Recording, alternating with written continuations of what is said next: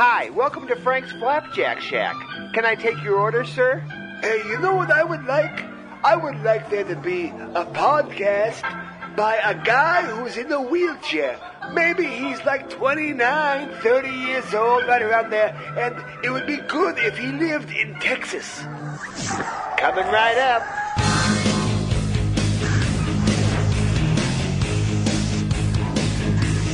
Buckle your seatbelt, strap on your crash helmet. It's time for Riding a Wheelie, a comedic journey into the mind of the funniest man on four wheels, Jamie Jordan.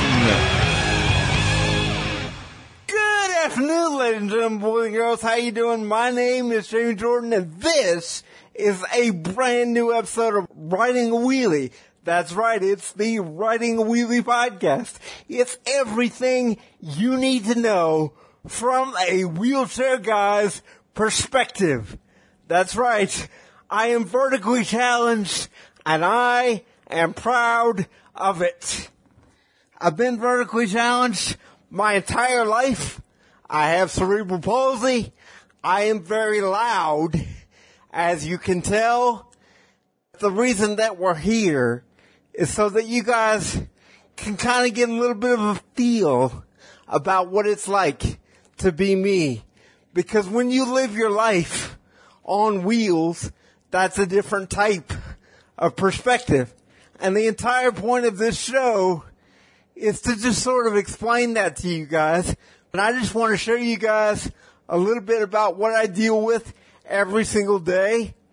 But let's face it, if it was just me sitting here talking about random stuff, that would be boring. At the end of the day, I'm just a guy. The other half of this show has to have some sexiness.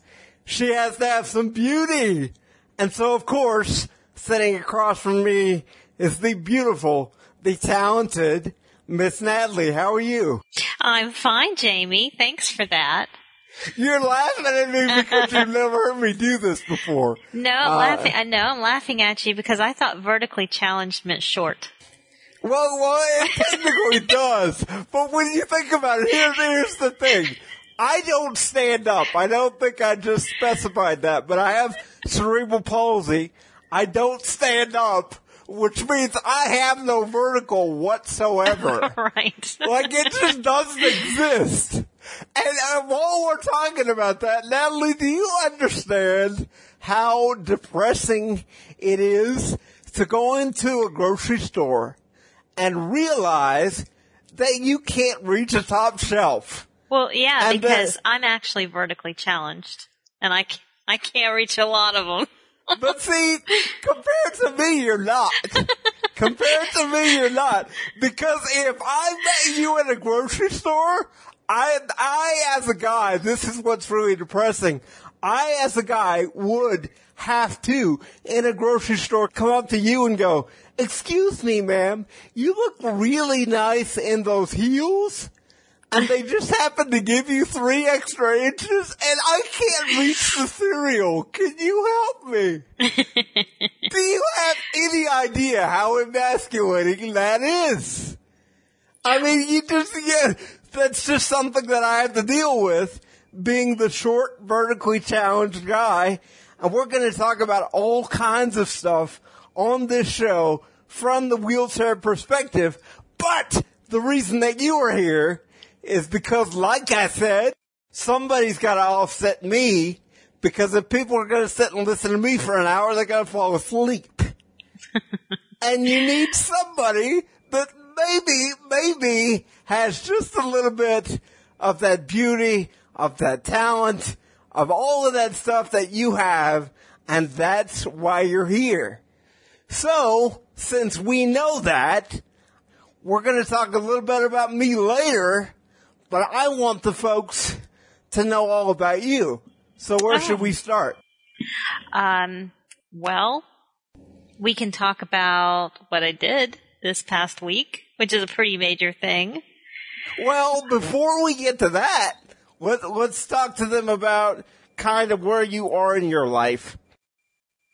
Oh, where I am in my life? Yeah, because Okay. we're going to talk about the thing that you did this week in a little bit. That's the major point of Okay, this so first show. a snapshot Right. of my life. Right. All right. Well, let's see here. Well, I guess I would categorize myself, although I hate categories, as being a professional. Kind of a high achiever, although I started a business and failed. I don't know what that makes me, which put me in the search of a job.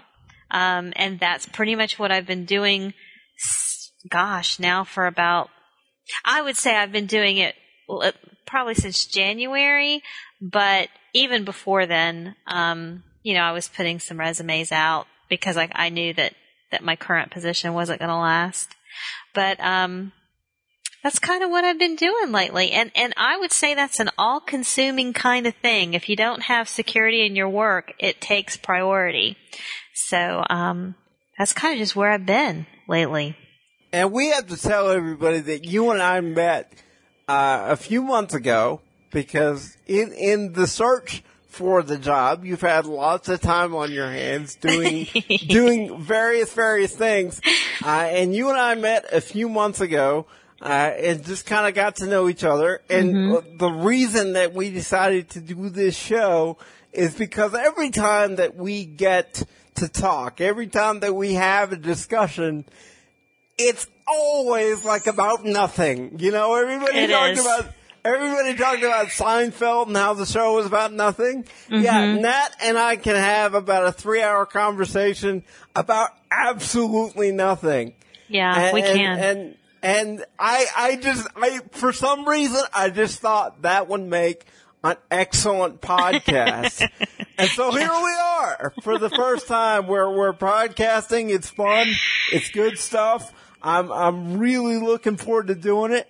To be honest, you're the one that talked me into it. Yes, I did. I did. You're the one that got me into this because I have had this type of podcast before, and it stopped because of various reasons, and I haven't really done anything based around me for a few years now. And you're the one that talked me back into it, and I'm just curious as to why you thought that was necessary. Well, I think your perspective is needed. You know, a lot of times when I'm talking to you, whatever I'm going through, I'm all familiar with my situation, and then I hear things that you go through, and I just think it adds a different dimension. And I think it's really interesting. And I listened to some of your other podcasts, and I thought that they needed to come back so that other people could continue to hear it. Well, and part of my thing is when you grow up the way that I did in a wheelchair, you're forced to have a different perspective. Like, you don't have a choice. That's just the way it is. You're going to see things a little bit differently. So you're right. I do. And there are things that I struggle with. You've been trying to find a job recently. And what I've been trying to do recently is get myself into better shape. And so while you're at home searching for jobs, doing all the various things that you do, I'm trying to get myself into better shape so that I can be more independent, so that I can kind of be on my own, do my own thing, and maybe eventually get a job. That's right, folks. I do not have a job. I'm 34 years old. Do not have a job. Not because of the reason that a lot of people do not have a job right now, which is the economy. A lot of people, because of this economy, are having a really tough time. And I gotta be honest, that's why I think it's taken you so long to get a job, is the economy just blows right now. Yeah, it really does. It's just awful. It's tough for anybody to get a job. But in my particular situation, I'm a guy in a wheelchair. I'm 34 years old. I live with my parents, and I do not drive. And you can imagine what sort of issues that will pose when you're trying to get somewhere. I'm fairly certain I could get a job and go every day if I wanted to. But I have to have a way to get there, right? And that's not something that I have. And so watching you search for a job these last few months, I've kind of come at it from a different perspective because I would love to have a job, but I can't even get to the job interview. Yeah. I mean, it definitely changes what your options are as far as work goes. It's really tough to even do something as simple as getting to the job interview. And so it's been kind of interesting these last few months because you and I sort of bounce between each other. Mm-hmm. You've been searching for a job and you've been really struggling, and you had a couple of days, maybe even a week there where you're like, I don't know what I'm going to do. I know. You know, like, what am I going to do? It's rough. It's rough when you don't have a dollar income coming in. It's scary. It feels awful. Just feels awful. It does. And I know that it does. And that's why I think it's very timely, that you and I do this show. This particular show is about the issues of getting a job. Mm-hmm. This is what we decided we were going to talk about on the first episode of the Writing Wheelie podcast, was the issues of getting a job, because I know you've struggled. Yeah. And I've struggled because I feel like that I could get a job in about 10 minutes. I just can't get there every day. So essentially we have the same issue, just from a different perspective. Yeah. And so that's why we're here today. One thing you folks have got to know about Natalie is that she worries about everything. Oh, come on. Like she's like food and shelter and water. She's like and the clothing. most analytical person I have ever met in my entire life. Like when we started talking about this podcast and doing this thing, and I've been doing radio and different types of podcasting and even a little bit of TV for the last 10 years. And we started talking about this, and she goes, what if I'm bad? Yeah. What? I don't know what I'm doing. I've never done this before, and I'm like, it'll be fine. We do it every day. We just don't record it. We do this every day. Yes, you're somebody who thinks about everything, and you're a planner. You're the type of person that when she gets up in the morning knows what she's going to do with every hour of her day. You have a plan when you start. I've learned this about you. Yeah, sometimes it goes all to hell, but I do have intentions at the beginning of the day. And see, I'm sort of the opposite, because I get up every day and I'm just like, we'll go where we go, you know? And it's been kind of interesting, you and I being together these last 6 months and kind of getting to know each other, in that in a lot of ways we're the same, but in a few ways we're different. And it kind of drives you nuts a little bit, I think, because I just sort of go about my business and don't necessarily have a plan, and you have everything planned to the nth. Like, you know where you're going, you know what you're doing, and I'm just kind of like, if I get it done, I get it done. You're like, don't worry about it. Don't worry about it. Right. Relax. How many times have I heard relax? I say relax a lot, don't I? I'm sorry. I do. I say relax a ton, but that's because you need to relax. Yeah. Like I said, folks, she's been working on this for a lot of months now. It's really been a struggle. And one of the things that has stuck out to me is even the work that you put into a resume.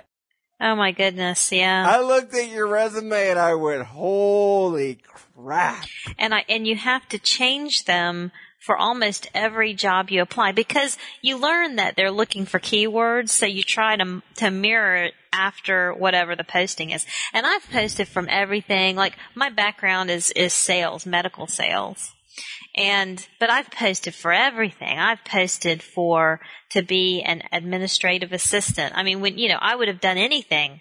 I don't know. So I would just try to craft a resume that met those things while kind of still in line with what my experience was. So yeah, it takes a ton of time posting for jobs, and then you post for 30, and you know what you get? Nothing. You get nothing. Absolutely You get nothing. I just spent a whole week and I got nothing. And what's crazy is what's very interesting to me is you were one of those people who would literally spend the whole week and apply for like 2 or 3 jobs every day. It's hard to stay motivated. And it's not, I've learned from you that it's not all about the resume. It's not all about, submitting that resume and being done. You have done a ton of research even after you got an interview. You're like, I would talk to you after you got your first interview and you're like, I've got research to do. I'm like, what? Research? What, are you kidding me? Just show up.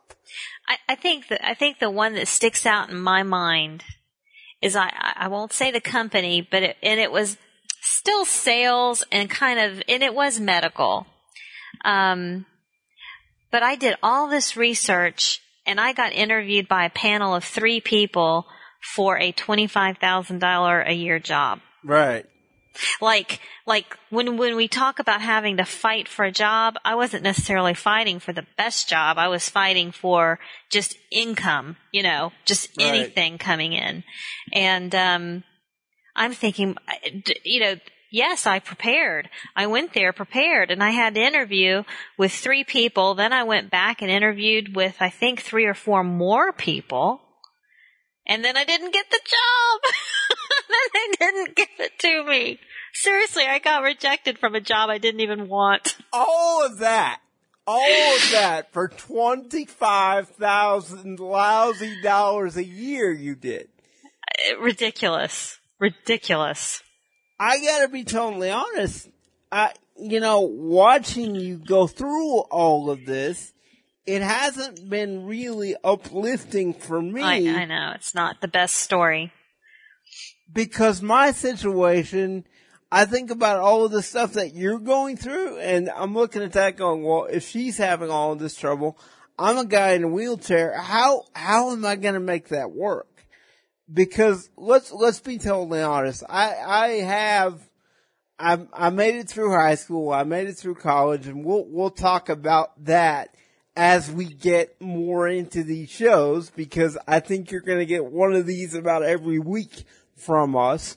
But I have a high school diploma. I have a college degree in mass communications, believe it or not. I went to college, went to classes like everybody else.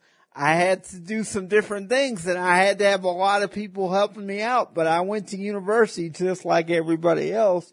And I look at all the struggles that you've had going on and I'm like, you know what? If she's having such a hard time, why is somebody going to hire me? Before anybody out there says, man, this guy's really down on himself, think about it just for a second. I'm a guy in a wheelchair. I have cerebral palsy, which essentially means that I cannot stand, I cannot walk, and my arms and legs do not work the way that I need them to. Now, if that's the case, and a company wants to look at me for a job, would it not be easier for that company and more logistically feasible for that company to hire an able-bodied person who can do everything that they need them to do without special accommodations or treatment of any kind?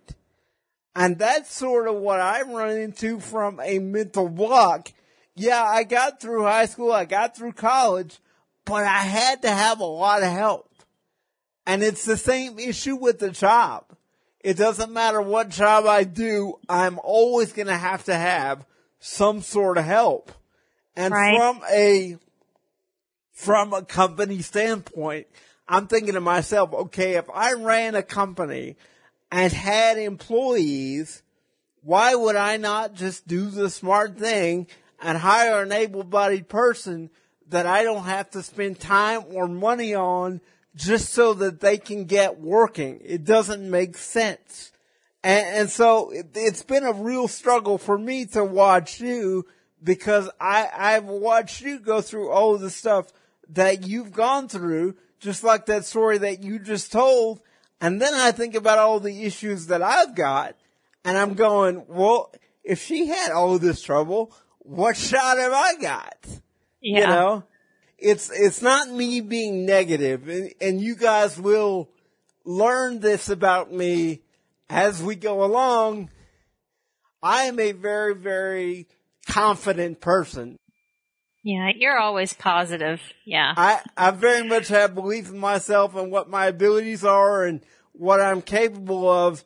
But when it comes down to something like I just explained, to me it's just logic. I mean, you could either do a handicapped guy a favor, hire him, do what you need to do to get him started, or you can go easier and cheaper and just hire somebody that doesn't have a disability. And so that's what I've been struggling with. Well, that's a legitimate struggle. I mean, with, of course, I'm in sales primarily. Of course, like I said, I posted for anything. But I think it's also what you're suited for. Literally, these jobs are getting in and out of a car like 10 times a day.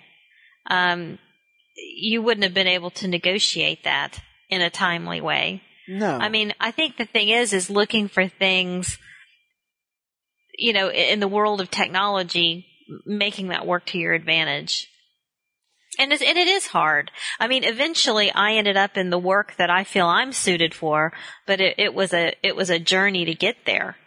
Well, you and I have talked a lot about what I believe I'm suited for. And I talked just a second ago about getting a degree. I got a mass comm degree, and when I was getting out of high school and somebody asked me what it was that I wanted to do with my life, I knew exactly what it was, and I never wavered. I never had any doubt. I never had any question. I knew exactly what it was that I wanted to do. I wanted to be on the radio. I wanted to do TV. I wanted to speak to people. Now, when I was younger, I thought that I wanted to be a comedian and do it that way. I thought when I was 18 years old, I thought that I was going to get a record deal and be a really, really successful comedian and just have the best life. And I'm really, not to boast or anything, but I'm pretty funny when it comes right down to it.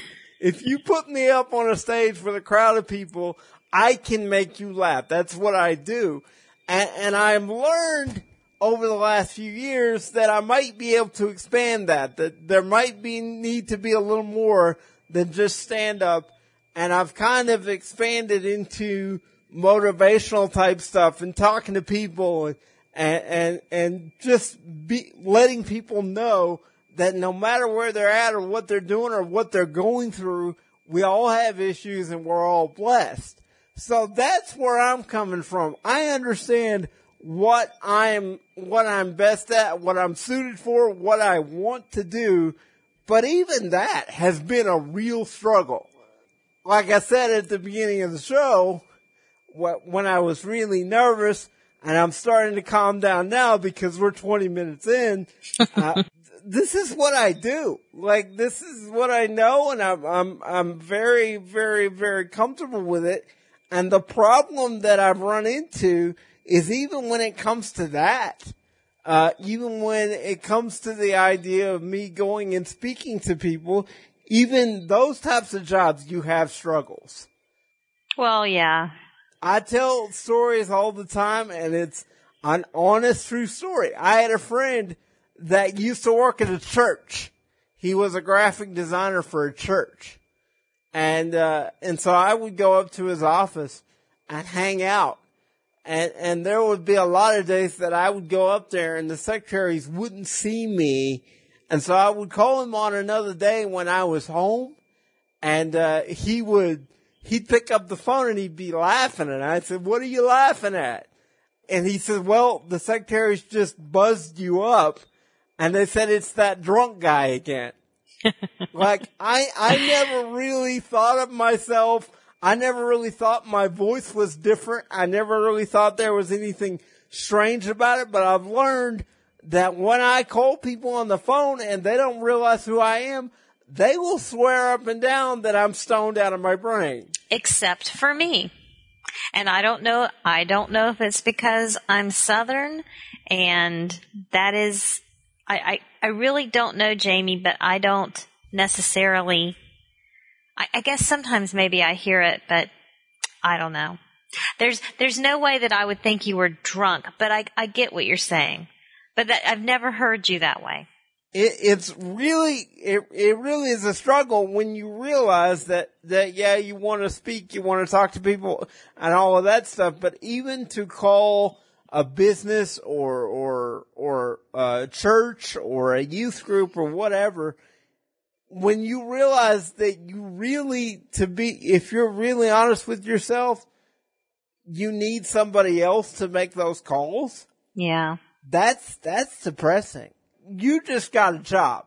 You just got a brand new job, and you're going to start in about, hopefully 6 days. Monday. Yeah, hopefully Monday. You're going to start about Monday. And a good job, not a crappy job, not a 25,000 job interviewed by 10 people. It's a very, very, very good job. So I have been blessed, but yeah, I'll be starting that soon. And I've even thought about it. I'm like, you know what? If I were going to, and granted, I'm thinking way ahead, so don't freak out here, Nat. But if I were going to speak to your company, the only way that I'm getting in the door is if you or somebody else who knows me vouches for me. And you might think that that's because it's a very large company, but that's the way it works everywhere. It doesn't matter where it is or what you're doing. I've learned I can't make the calls and do it myself because nobody takes me seriously. See, I'm not 100% sure. I think if you were on the other end of the phone, I may not think anything. I don't know. Just me. And see, everybody that knows me says, well, yeah, I know you and I know that you're not, but just think about if you don't. That's really, I mean, if you never met me before and I called you and I was, trying to explain who I was and what I was about, I don't know what you would think. Yeah. And that's really tough.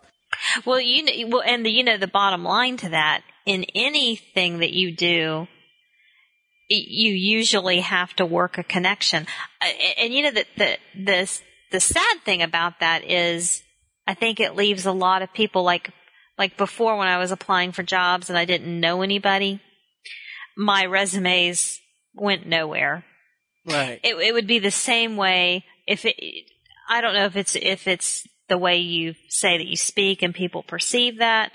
I think that a lot of times, and I really hate that it's like this, it comes down to a contact and getting in with the right person and having somebody vouch for you.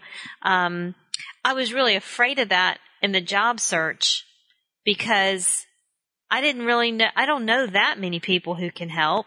It ended up that a position opened up and I knew some people, but I don't think that's unusual that in anything you do, you have to get that foot in the door somehow. And I hate networking. I'm not on LinkedIn, although I should be. I'm not on Facebook. You will be. I know. I'm not on Facebook, although I should be. Like, I am not a networker. Somehow I resent it. I think I don't like playing politics or anything like that. But it's the one thing that I realize it's the age in which we live. It would be hard for me to call up somewhere, send a resume and get a job. Likewise for you, Jamie. Same thing. Let's talk about perception for a second, because in the way that I live, perception is a big deal. Because you've never been in public with me. Let's be honest with people. We've not ever met. We met on the internet. We've gotten to be friends, and we have not met in person yet. Right. So you've not been in public with me, but I will tell you that it's a different type of experience, because ever since I can remember, anywhere that I go in public, there are people watching me. There are people paying attention to what I'm doing. There are people talking behind my back. There's just all kinds of stuff going on. And I figured out a long time ago, the reason that people are doing that is because they don't quite know what to do with me. They have questions. They wonder why I'm in the chair. They wonder how I got here, and they're afraid to ask. Well, will they speak to you at all generally, or not so much? I'm going to tell you a story, and it's the honest truth. A few years ago, I went to Philadelphia with a friend of mine for another podcast that I do. We had an advertiser, and those guys graciously decided to fly us to Philadelphia for 3 days to go to a Flyers game and just generally have a good time. And so I took a friend of mine with me, because obviously I need a personal assistant. And the guy that I took with me has known me a very long time. He's known me about 10 years. It's the same guy that had the graphic design job at the church. Same guy. I took him on the plane ride with me to Philadelphia, and we're in the airport in Dallas. And somebody stops us and asks us a question about what I needed. But they didn't ask me, they asked him. Okay?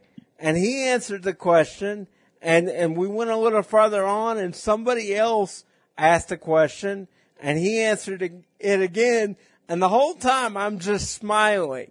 And after like the third guy, he looks at me and he goes, "Dude, why don't they just talk to you?"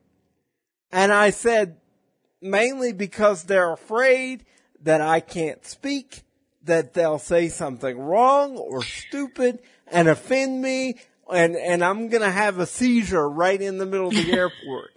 And it sounds like the most absurd thing ever, but it's the honest truth. Oh, I can see that happening. It's the honest truth. People are scared to death. Let's just be clear right now. Part of the reason that we're doing this show, part of the reason that this show is alive, other than the fact that you nagged me into it, is that I'm about the most open guy you will ever meet. Okay? I would rather you, if you see me on the street, if you see me at a restaurant, I would rather you come up to me, and if you have a question, just ask it. And I've told people my entire life, I am about the most unashamed person you will ever meet. You cannot offend me. Well, you could be opening up a can of worms. You just invited anybody to ask you a question. But see, that's the thing. I want to answer whatever question they've got, because that, to me, that's better than somebody standing in a corner wondering, hey, what's the deal with that guy? You know, because I don't care who you are. If you see somebody that interests you, if you see somebody that you wonder about, trust me, that person knows that you're looking. They know you're paying attention. That they're not oblivious. And so me personally, I can't speak for everybody else, but me personally, if you see me somewhere, I would rather you ask, because I cannot be offended, and I would rather you ask and me answer your question and have you understand that at the end of the day, I'm just a regular guy. Yeah, I think that's fair enough. I mean, that's it. That's it. That's all I want.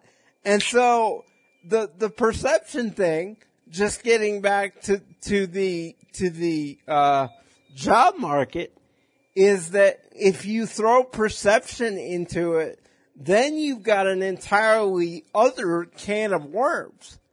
Because you gotta know that an employer's looking at me thinking, okay, just how many issues does this guy have? How many days is he gonna be sick? How many days is he gonna be in a hospital? Right. What kind of other physical issues is he going to have that's gonna cost me money? And it sounds jaded, it sounds cynical, but I promise you folks, Nat, you've been in business a long time, and you can't sit there and tell me that they don't think that way, because they do. Well, to those people, and I have definitely heard this quote in business, and it's one of my least favorite quotes. Have you ever heard the quote, "Perception is reality"? Absolutely. Well, it's not. A lot of times, reality has nothing to do with the way you perceive it. I hate that quote because it justifies people doing what you just said, that they can look at you from across the room and perceive you in a certain way, and that's the reality. The truth is they have no idea. The truth is that maybe you'd be their best employee, right? The most dependable employee, because Jamie, you're ready for that stability, right? Perception is not reality. And when I hear that quote, and I've heard it tons in sales meetings, all it is an excuse for someone to justify the way they look at somebody. And I guess we all do that to some degree. We do it to keep ourselves safe, in situations and stuff. But I think we overdo it, and I think it's pretty useless. Well, and like I said, I am more aware of it because of the life that I lived. I'm more aware of it because where I sit. Like I said, I'm 34 years old. I live with my parents because at this point I don't make enough money to be independent, so I have to live with my parents to be healthy and do all of those good things. I do not have a job because I can't get there every day.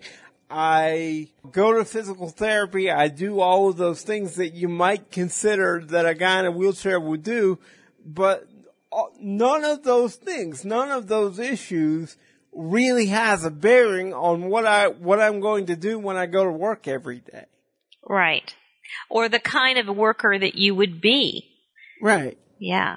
And that's really tough.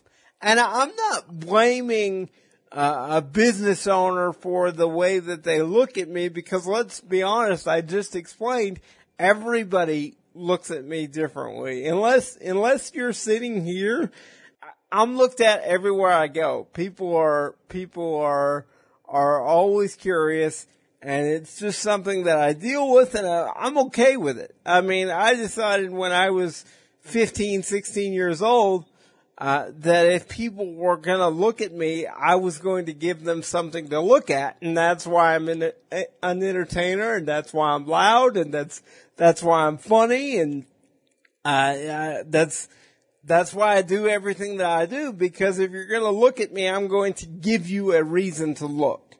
And the way that I came about that is when I went to high school, I was the only kid out of 1,500 kids in a wheelchair. That's pretty wild. And when you're the only kid, but that's the way it's been my entire life. In the whole school? Yes. Out of 1,500 kids, I was the guy. That's the way it's been my entire life. Okay? And so when you're that guy, and you realize that you're that guy, it does two things. One, you automatically realize, hey, I have the potential to be the man here. And I was when I was in high school, because when you're the one guy on wheels out of 1,500 kids, everybody knows who you are. Well, that's true. I enjoyed that when I was in high school because everybody knew who I was. I don't like it so much now because I'm, 15, 16, 17 years out of high school, and I'll be at a grocery store getting groceries, and somebody says, "Hey, you're Jamie," and I don't have a clue who they are. Right. They know who I am because they remember me, but I don't have a clue. And that's the worst. That's the worst part. But that's the way it always was when I was in school. I was the one kid out of 1,500 kids, and everybody knew who I was, and everybody had a perception of me. And so it's not just employers. It's not just people that I'm trying to get jobs with. It's everybody. I tell a joke in my act, and it's the honest truth. I tell the story that I was out to dinner with my family one night, and we're having dinner. We're having a great time, and we're all sitting around, and this woman comes up to the table, and she looks at me, and she looks at my dad, and she looks back at me, and she kind of, makes her way back to my dad and points at me and says, "Can he speak?" And my dad gets this really disgusted look on his face. I mean, he looks pissed off. All right? And the lady's like, "Oh, I'm sorry. Did I say something offensive?" And my dad's like, "Well, it's just the fact that we just spent the last half hour trying to get him to shut up, and you might just get him started again. Thank you so much for that." And the same time in the restaurant, the same time, this woman, I swear to you, same woman, we're paying out. And this woman comes up to me and touches my leg. And she says, "Can you feel this?" So she thinks you're paralyzed. And that's what most people think. Right, paralyzed. When I'm out in public, they think guy in a wheelchair, he's got to be paralyzed. I have cerebral palsy, which is a motor neuro type deal. I have feeling, everything works. If you hit me, I'm going to feel it. I am not paralyzed. And I think that's a general, kind of thing. That's a general mistake that most people make. They see a guy in a wheelchair and they go, "Oh, he must be paralyzed." And that's not the case. And that's okay because you as a quote unquote normal person don't live around that every day. You're not required to know. It's like having somebody with some sort of disease, whether it be cancer or something like that. If you don't have some firsthand experience with that, you don't know what that's like. Well, I would hope I wouldn't be a complete idiot about it. I can't imagine that I would ever ask somebody else in the presence of a person, "Can he talk?" I can't imagine that I would do that. Well, I've had worse done than that. I bet you have, but that falls into the "what are people thinking" category. The answer is they're not. Yeah. The answer is they're not. And it's the perception thing that we keep going back to. They perceive that I'm in a wheelchair, so therefore he must be somehow brain damaged or not have the ability to speak or whatever. And most of it is, if we're being really honest, Nat, most of it is this politically correct society that we live in. Well, how is that politically correct? Well, hear me out. People are so afraid to offend somebody else that they're not going to take a risk. Well, I do get that too. And so instead of speaking to me and then me trying to speak back and maybe not being able to speak, they would just rather not take that risk. Well, you know what I remember when I was in college? Because I was a special education major and I taught special ed for a while, but I remember a professor, and I don't know if this is good advice or not, but it stuck with me. He said, if you see somebody, ask them if they need help before you help them. Now, what that looks like is you see somebody struggling with a door. Is it rude to run up and open it? Because you think about being that politically correct that you don't want to, like, impose yourself on somebody. I really hate that he said that to me. Because now it makes me not know what to do. Well, but see, here's the thing, Nat. Here's the deal. If you see me in public, and I'm at a store or whatever, and I'm opening a door, I will tell you if I need help. So he's right. You wait. He's right. Absolutely. Yeah, you wait. The downside of that is that sometimes people are too attentive, because I have a lot of situations, whether I go to the movie or whatever it is, there's a lot of situations where I have to wait on my ride, okay, because they're not there or whatever. When the movie is over, it drives me insane when my ride is late, because you know what happens when my ride is late? I have no idea. Do people ask if they can take you home, or I don't know. I'm sitting outside the movie theater or the store or wherever it is, and every third car is like, "Are you okay? Can we help you?" And you have to smile and you have to go, "No, I'm waiting on a ride." And it's really good that people are paying that much attention, but they think, I think the reason that they ask that is somewhere in their brain they're wondering, I don't know if this guy is capable. He may be lost somewhere. We may need to make a phone call for him. Right. I honestly think that's what goes through people's brains. And that's fine. I'm glad that people are conscious enough to ask. But when you answer it, 6 or 8 times in a half-hour period, it's like, no, I'm good. Leave me alone. And it's just the way it is. And so going back to the job situation, you throw in all of the stuff that we just talked about, and you put that into a job interview situation, you can understand where my head's at. Because you throw in all the stuff that we just talked about perceptions of that regular people have of me, of the struggles that I have getting somewhere, of, people not being sure what to do with me. Then I go into a situation where I'm trying to get a job, and it's like, why even try?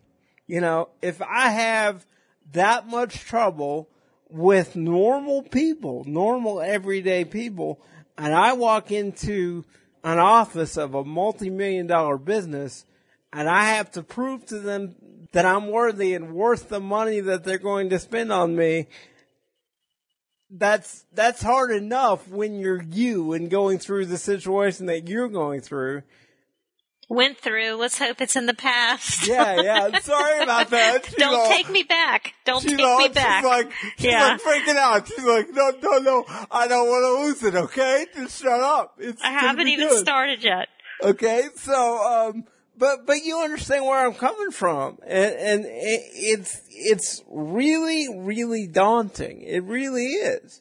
And I have a friend that I went to college with who still to this day wonders what she needs to do with her life.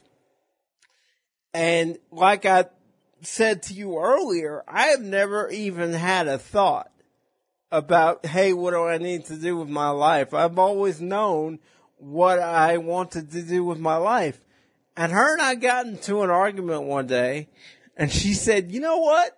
It must be nice to be Jamie Jordan and know that at the end of the day, you're going to be a rock star and your life's going to be fabulous and you're not ever going to have to worry about nothing.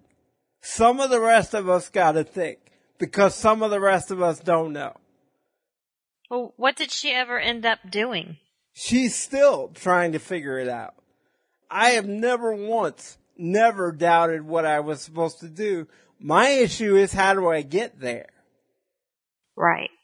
depending on where you're coming from, I think perception, regardless of that saying that you just said, perception is a big deal. Because perception changes everything. Not saying it's not a big deal. It's just not always reality. It's very seldom reality. Not saying that's not a big deal. I just think our society in particular just puts a lot of emphasis on, their discernment and, you don't know somebody until you actually know them. And I just know that like looking, I go back to looking for a job and what you're saying, people perceive me in certain ways. Maybe they think I'm a fit for the job or not. I guarantee you they don't know that just from looking at a resume or just for me sitting across from them for 30 minutes. It's just, I don't know. I think people don't know you too. I just wish it wasn't like that, I guess is what I'm saying. I'm going to ask, because we've got a few minutes left here. I'm going to ask, you have now known me for a few months. I'm awful. I don't even remember when exactly it was that you and I met, but it's been a few months now. I don't remember either. Can I ask you, has your perception of me changed compared to what it was originally? Yeah, but not in the way you think. How so? Can you explain that? How has it changed? Well, I think it's because, like you said, we met in a virtual space. So I only could depend on your voice I only knew like certain dimensions of you. Right. So a lot of me in my mind, I don't necessarily associate with the chair. I know you do, right? But that's not how I know you. Now, when I say that my view of you has changed, I thought you were very standoffish. Really?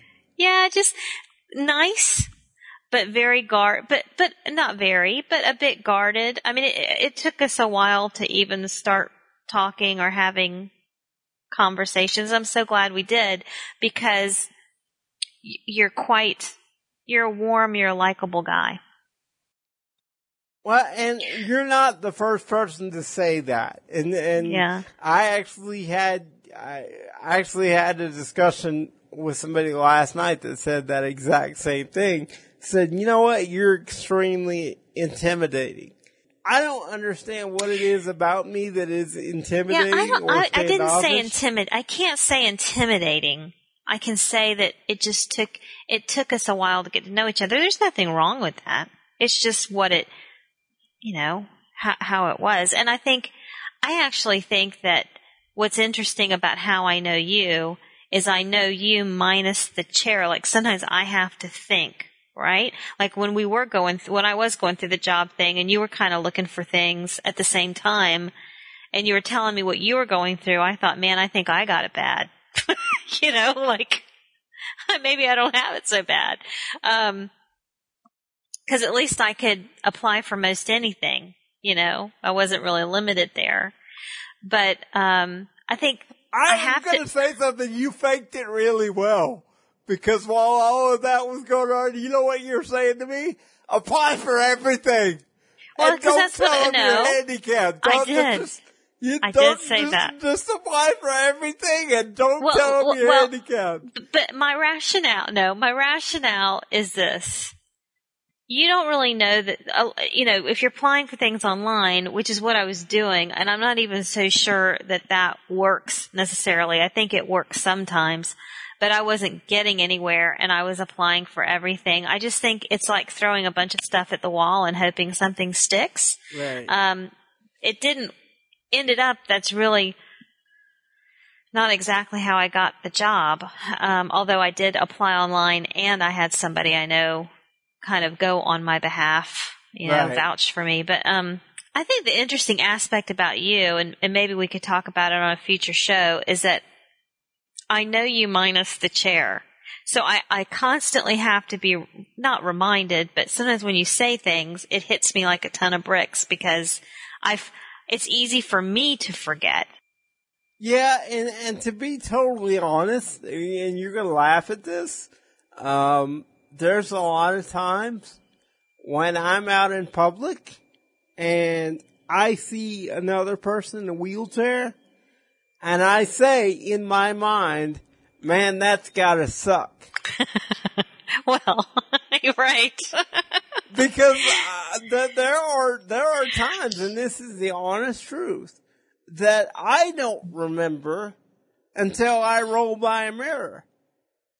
Because this is all I've ever known. It's not like I was able to walk until I was, 10 and had an accident and now I'm in a wheelchair. This is all I know. I'm serious. There are times that I will see another person crossing the street in a wheelchair or whatever and think in my brain, man, that's gotta suck. Yeah. Just not even, it doesn't even occur to me, hey dude, you're crippled as well, you're vertically challenged. Have you forgotten that? And trust me, when you're reaching for the Crispix and there's a 5 foot tall woman next to you and she can reach them and you can't, that's depressing. Real quick story before we wrap this up. We've nearly hit an hour and we've got to get out of here. But it's an honest true story and you will understand this because of the field of work that you're in. I went to the doctor a few months back for a yearly checkup. I never go to the doctor. The only reason I go to the doctor is for insurance purposes. Because when you get to the age where we are, they require you to go once a year and have a physical and do all of that good stuff, whether you want to or not. And so I went to get my physical and my doctor looks at me and he goes, I want you to get a bone scan. And I said, why? And he said, because I'm afraid of osteoporosis. And you know what, Nat? I rolled as fast as I could roll to that room where the scanner was, because if I get any shorter, I'm going to be an Oompa Loompa. All I could think about was an old lady with osteoporosis getting shot. I'm like, I can't lose any more inches or I will literally be an Oompa Loompa. You know what I'm saying? Well, so you've lost inches? No, I have not. It's just that when you sit in this chair, I have never stood. When you sit in this chair, you're 4 feet tall. And Got it. The thought in my brain was, I can't get any shorter than 4 feet tall. If I get any shorter, I'm gonna have to have an assistant to get stuff off a shelf. And it turns out I don't have it. They did the bone scan. I'm fine. Everything's fine. Right. But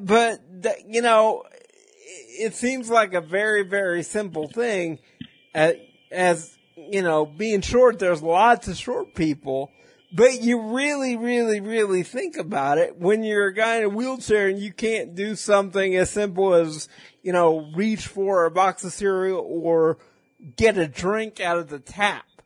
I've never had a tap I could reach. So what do you do? A tap. I have to ask. Every time you want something to drink. Every time. Every time. And that's the kind of stuff that I'm talking about. That's when you and I talk about independence a lot. You and I talk about you being independent. We talk about me being independent. And when we talk about that type of stuff, that's the kind of stuff that I'm talking about for myself. I have to ask for everything. Right. I had to ask before we started the show, to go to the restroom before we started the show because I didn't want to be uncomfortable while we recorded this. I have to ask every time I need to do something like that. That being said, folks, we're going to do a lot of these shows and I want to make one thing very clear. I am not an invalid. I'm very, very, very independent. I'm able to be left by myself a lot of the time, there's a lot of days, and you and I have talked when my family's out of the house or out of town, I can take care of myself for several hours at a time. So I am not an invalid, but at the same time, I need a lot of help. So when we're talking about independence, when we're talking about getting a job, that's what my focus is how do I do, so I need an assistant. So at least if I have to walk out of my room and ask for a glass of water, at least I'm paying that guy to get me a glass of water and I don't have to feel bad about it. Right. Because that's his job. You're not stressing the people around you family-wise. Right. I'm not stressing my mom or my dad, because there's nothing worse than to, especially when they are off work and they're sitting on the couch or in the chair or whatever watching a movie, and I come out and I say, hey, I've got to use the bathroom, or, can I get something to eat or whatever, because it's interrupting whatever it is that they were doing. It's interrupting their rest time, and there's nothing worse than that. I hate that. I know that you know a little bit about that because you're a very, very independent person. Right. And if you were me, I think you'd last about 2 minutes and then you'd shoot somebody. Yeah, it's very hard for me to ask anybody for anything. And see, I don't have a choice. Right. I mean, even like getting to work.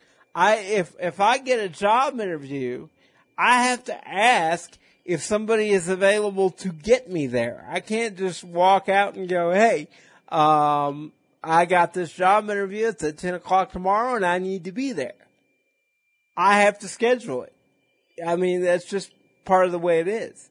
And so, like I said, with you getting this job and with me searching for jobs, it's been very interesting because I have to do it from a completely different perspective. And that's why we chose to do this first show, because there's a lot of people struggling. As we wrap up here, we have to mention that there's a lot of people struggling to find jobs. I was one as of last week. We're not the only two people on the planet that are struggling to find jobs. No, we are not. And if you are struggling to find a job, I'm going to put in my 2 cents and then I'm going to let Nat put in her 2 cents because she actually got a job. But what I would say to you is, if you're out there struggling to find a job, you are going to get a job. I love you a lot, Natalie, but there was a lot of time in the last 3 weeks that I really would have choked you to death. Well, that's great, but you weren't getting 50 rejection letters or whatever every time you logged on your computer. I know, but all I'm saying is... Yeah, I'm a real hot shot with my stack of I don't even want to talk to you letters. Yeah. Folks, this is how bad it was. She would get a rejection letter and go, got another rejection letter. What am I going to do? What if I don't get a job? How am I going to pay for my house? Well, that's a real thing. Well, I know, and I understand that. But the point that I'm trying to make is that it's hard enough just looking for the job. You can't let yourself get into a hole as somebody that's looking for a job. And that's been my thing with you over the last month or 2 months or whatever. It's like, look, I know it sucks, but you're gonna get a job. And you can't believe otherwise, because if you do, you're done. Okay? If you don't believe in yourself, even when you're submitting a resume, you don't have a chance. Because there's nobody in this world that believes in you as a person except you. Period. Mm-hmm. And if you don't put forth the air that you believe in yourself and that you believe in your abilities, there's nobody gonna hire you. So even if you feel like that you're never going to get a job and you're not qualified and nobody wants you, you can't show that. Because if you do, there's nobody going to give you the time of day. Would you agree with me there, Nat? Yeah, I agree that you have to stay confident. I think it's really hard. It's hard. I'm not saying it's not. Yeah. I think it's really hard to believe when you hear, especially like, I don't want to be doom and gloom, but, in my case, I support myself. I pay for my house and my electric and my food, and money was running out. It's really hard. The stress of that is really unbelievable unless you live it. And if anything good has come out of it is now I think I know what that feels like. I know how awful it is, and I think that I have a lot of compassion for people out there looking for work, because part of it is the actions that you take. I did send out tons of resumes. I was worried that I didn't have the contacts I needed to move forward. It's hard. I think it's impossible not to worry if you're in that situation. But to that point, you can't lose faith in yourself. And you also, if you do it long enough, something will turn up. I mean, it's bound to. It's bound to. And the job that I just had, it was something that posted online. Or I just got, rather, not just had. But it was something that posted online. The recruiter did send my resume forward, although I also had some internal people that I knew doing it the same. But it's likely that I would have interviewed either way. And I think that's very reinforcing. So you just have to hang in there. And, yeah, if anybody needs a pep talk, they know where to come, because I've lived it. I know it. It's just the state of our country right now. So that's all I got, Jamie. That's really good advice, and you have been there and you have lived through it. And so that's one thing you gotta understand is you're going to get something eventually. And I think that's the message that we can bring to people with this first episode.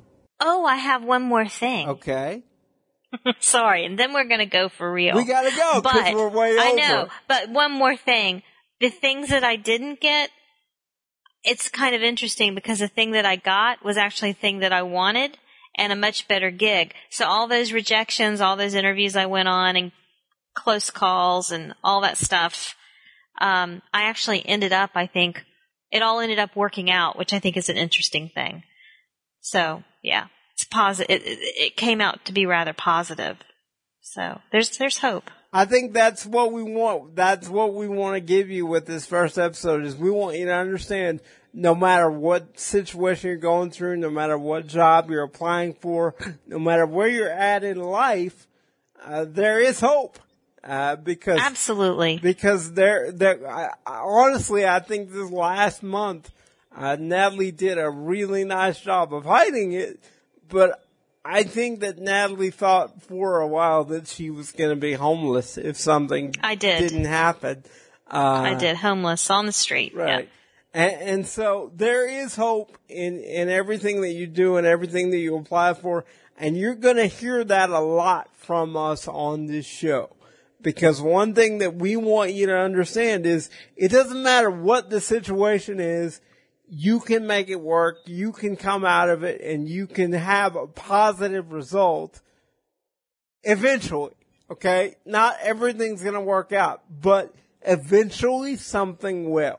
And that's what we want you to take away from the Writing Wheelie podcast. And this has been our first episode. I can't believe we've made it through the first episode. And see, you were all worried. You had no reason to worry because you were absolutely fast. You didn't even have to try. It went really fast. It was very cool. We're going to do this. We're going to try and do this on a regular basis. Natalie is about to get really, really busy. I would like to do it every week, but I don't know that that's going to happen.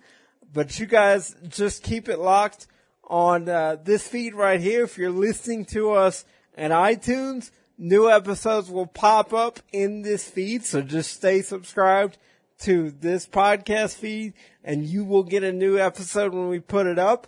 If you're listening to us from Stitcher Radio or from the website at writingawheelie.com, there will be new episodes there as well. So definitely just stay tuned. We're going to have new episodes for you. I have no idea where we're going next week, but we'll think of something. If you want to get a hold of us, it's very, very simple. It's Jamie at writingawheelie.com. That's me, Jamie at writingawheelie.com, or Natalie at writingawheelie.com. And that's Natalie at writingawheelie.com. And if you need either one of those addresses, you can go to the contact page at writingawheelie.com and just click on them, and they will open up right in your email, and you can send us an email. And that's one thing I want to let you know. Please, please, please feel free to send us questions. If you have questions about anything, if you have questions about the type of wheels on my chair, if you have questions about how tall I actually am, I don't care. I will answer them. Send us email, send us questions, let us know how we're doing. We want all of those things, so please, please feel free to send us email. Also, if you're listening to us on iTunes, please write a review. I would love, love, love an iTunes review, unless we suck. If we suck, don't write a review. Only write a review if we're good, but if you like the show, write us an iTunes review, let us know what you think, and we would be more than happy to know that, because this is fun for me. I hope it's been fun for Natalie. This is her first podcast ever. And I hope you've had fun. Have you had fun? I hope I recorded it. Yes. Yes, I've had fun. If you didn't record it, we're going to have to do it all over again. Uh-oh. But for right now, I think that's it. I think that's all we've got. We will be back next week. We hope you guys enjoyed it. I'm Jamie. That's Natalie. We're Writing a Wheelie, and we're out.